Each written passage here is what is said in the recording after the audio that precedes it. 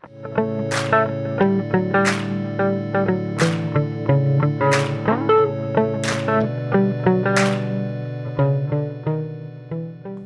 to the Responsibly Different mini-series exploring the United Nations Sustainable Development Goals, helping you set meaningful goals in 2023. Got a bright future in the nick of time, bright future in the nick of time.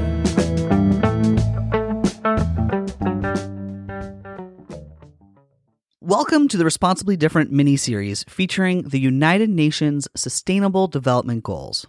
In this episode, Brittany and I will be discussing goal number 6, clean water and sanitation. As the United Nations states, and I quote, "ensure access to water and sanitation for all." We're going to be sharing a lot of what we found in our research about how business and nonprofits are tackling these issues together. While listening to this episode, please take into consideration these are just our perspectives on this topic. We encourage you to also do your own research and find ways to educate yourself beyond just what we are sharing here.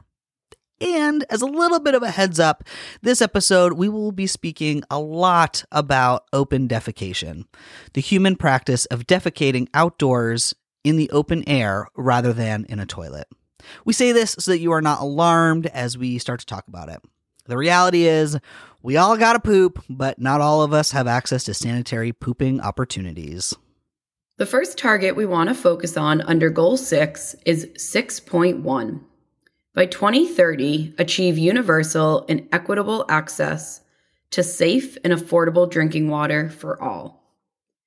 Currently, worldwide, 1 in 10 people every day need to figure out how to make it through the day without access to clean and safe water. That's 771 million people without clean water, twice the population of the US. Majority of these people are isolated in rural areas. Usually, the women and girls in these families will walk hours every day to get dirty water for the family. The boys will go to school, leaving the girls to sacrifice their education from an early age just to get water. Hence why we have an education and gender equality problem. Women will take time away from earning money to walk to get water. Again, showing the gender disparity we see worldwide.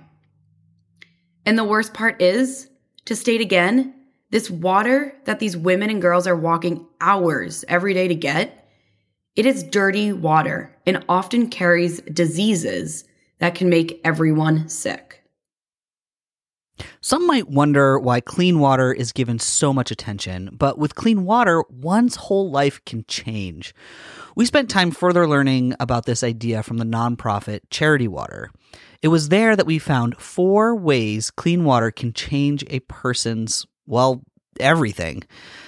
Clean water can change someone's health.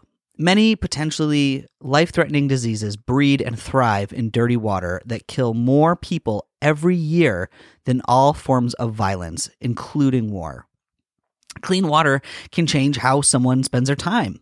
Each day, women in sub-Saharan Africa spend a total of 16 million hours collecting water. Imagine what opportunities women could have if given that much time back into their days. Clean water can change someone's education. If kids, and especially girls, do not need to walk for water, they can stay in school for longer periods of time and get the quality education that they need and deserve.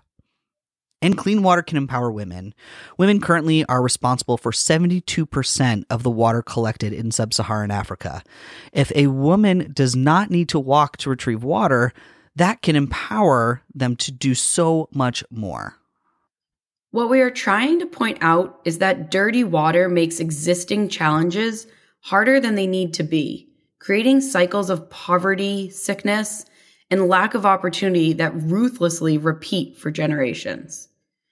We talked about poverty, goal number 1, good health and well-being, goal number 3, and quality education, goal number 4.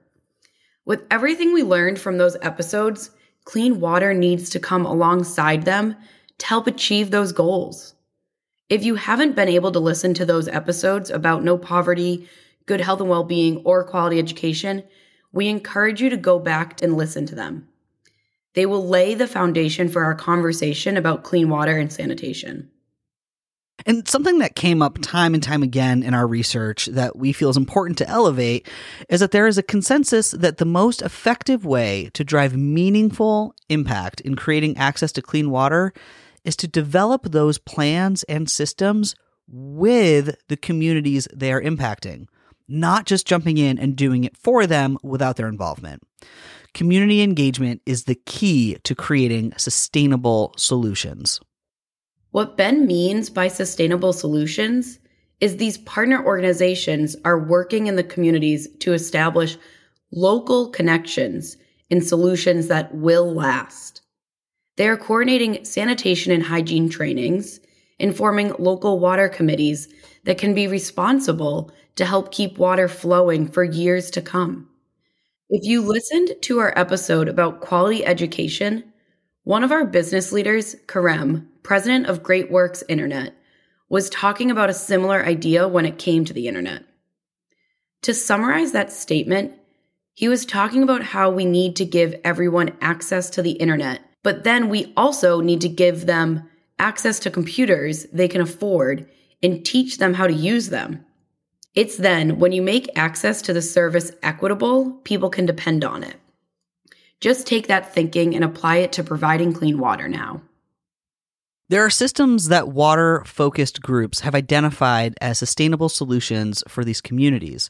Digging a well, installing piped systems, using biosand filters, and harvesting rainwater.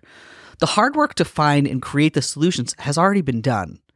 Globally, the need is to now gain the funding to install and implement the appropriate solution for each community.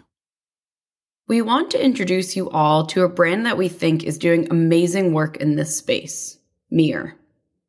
Mir is the exclusive global provider of drinkware for Patagonia and has donated over $3.5 million to projects that center around clean water and supporting communities. Every time you purchase a product or buy Mir, either their water bottles or coffee filters, it comes with a give code that you can enter on their site to see where the money from your purchase goes to make a difference in the world. Next time you drink from your Mir mug, flip it over and check out the engraved QR code on the bottle. To share more about the first clean water project Mir supported, founder and CEO Brian Pepe shared with Ben on the podcast back in 2020 a bit more about their story. The first clean water project that we worked on, we did some funding early on in 2010 with Charity Water.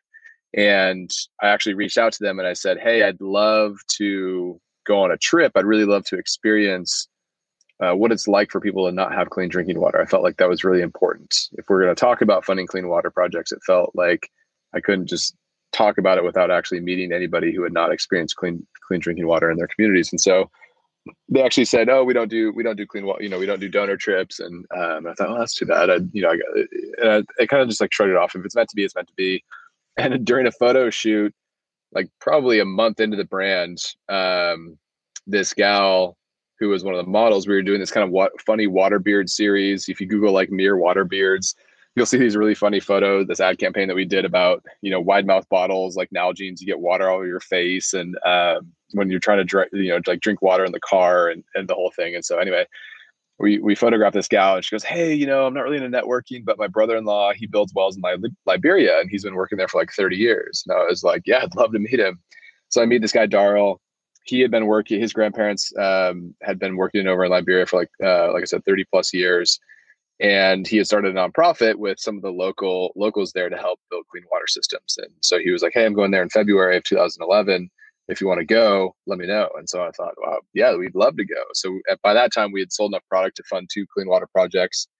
So we flew over to Liberia. And one problem that needs to be addressed first in order to achieve clean water is related to target 6.2. By 2030, achieve access to adequate and equitable sanitation and hygiene for all and end open defecation, paying special attention to the needs of women and girls in those in vulnerable situations. Currently, there is not access to adequate and equitable sanitation and hygiene for all. 2 out of 5 people do not have a basic hand washing facility with soap and water. And more than 673 million people are still practicing open defecation. To end open defecation, we need to understand some of the barriers to either accessing or using toilets. The people doing this research have identified that most people are not using toilets because they do not have a toilet readily available to them. But there are other reasons why people may not be willing or able to use a toilet. As we continue to learn more about why open defecation is practiced, it was also brought up in our research that culturally, there are cases where it is forbidden for a man to share the same toilet with his daughter-in-law, leaving there to be a number of cultural reasons to practice open defecation if several toilets are not accessible. And again, going back to goal number 1, no poverty, the issue of extreme poverty is statistically linked to a lack of sanitation. It is believed that eliminating open defecation is thought to be an important part of the effort to eliminate poverty. In the countries where open defecation is practiced, it has been found that they have the highest numbers of deaths of children under the age of 5, high levels of undernutrition, high levels of poverty, and large disparities between the rich and poor. We also can't forget about the effects open defecation has on human health and the environment. There has been an increase in waterborne diseases in communities where open defecation is practiced. Most of the time, people are frequently practicing next to waterways and rivers as open defecators have a belief that the water will wash away their waste. But these communities do not have proper treatment facilities for their water, so their human waste moves into their water supply. They are using the same water for drinking and cooking and are not boiling it due to either poverty-related issues like access to cooking fuel and or a lack of education and knowledge that they should be doing those things. Let's dig a little bit deeper into how defecation increases the transmission of disease. Human waste often collects into heaps and attracts flies and other insects. When these flies travel around and land on food or drinks, people ingest them unknowingly. In this case, the flies act as a direct transmitter of diseases such as cholera. When this happens in communities, children are more susceptible to diseases and become ill more frequently. When a child gets sick, they usually begin to lose a lot of fluid and lack the appetite for food, thus giving children in the community many cases of malnutrition. The last human health issue we want to raise is mostly affecting women and girls. With the lack of access to private latrines and toilets, there is a higher increase in gender-based violence. Going back to Target 6.2, the last part states, paying special attention to the needs of women and girls and those in vulnerable situations. Women and girls are left vulnerable to sexual violence while practicing open defecation. This major public health concern, as well as a human right, leaves women and girls afraid to lead a healthy and productive life out of fear of going to the bathroom. If the effects on human health weren't harsh enough, the effects on the environment are also reasons to encourage this behavior to stop. The contamination from the human waste via microbes are introducing toxins and bacteria in the ecosystem in amounts that the environment cannot break down fast enough. This large amount of bacteria in our waterways is harming the aquatic life that is now forced to live under blooms of algae that is forming on the surface. These blooms prevent oxygen and light from getting through for life to live underwater. And do we need to point out that this type of pollution is visually a large eyesore and the smell is unappealing as well as polluting the air quality in these communities? But solutions do exist.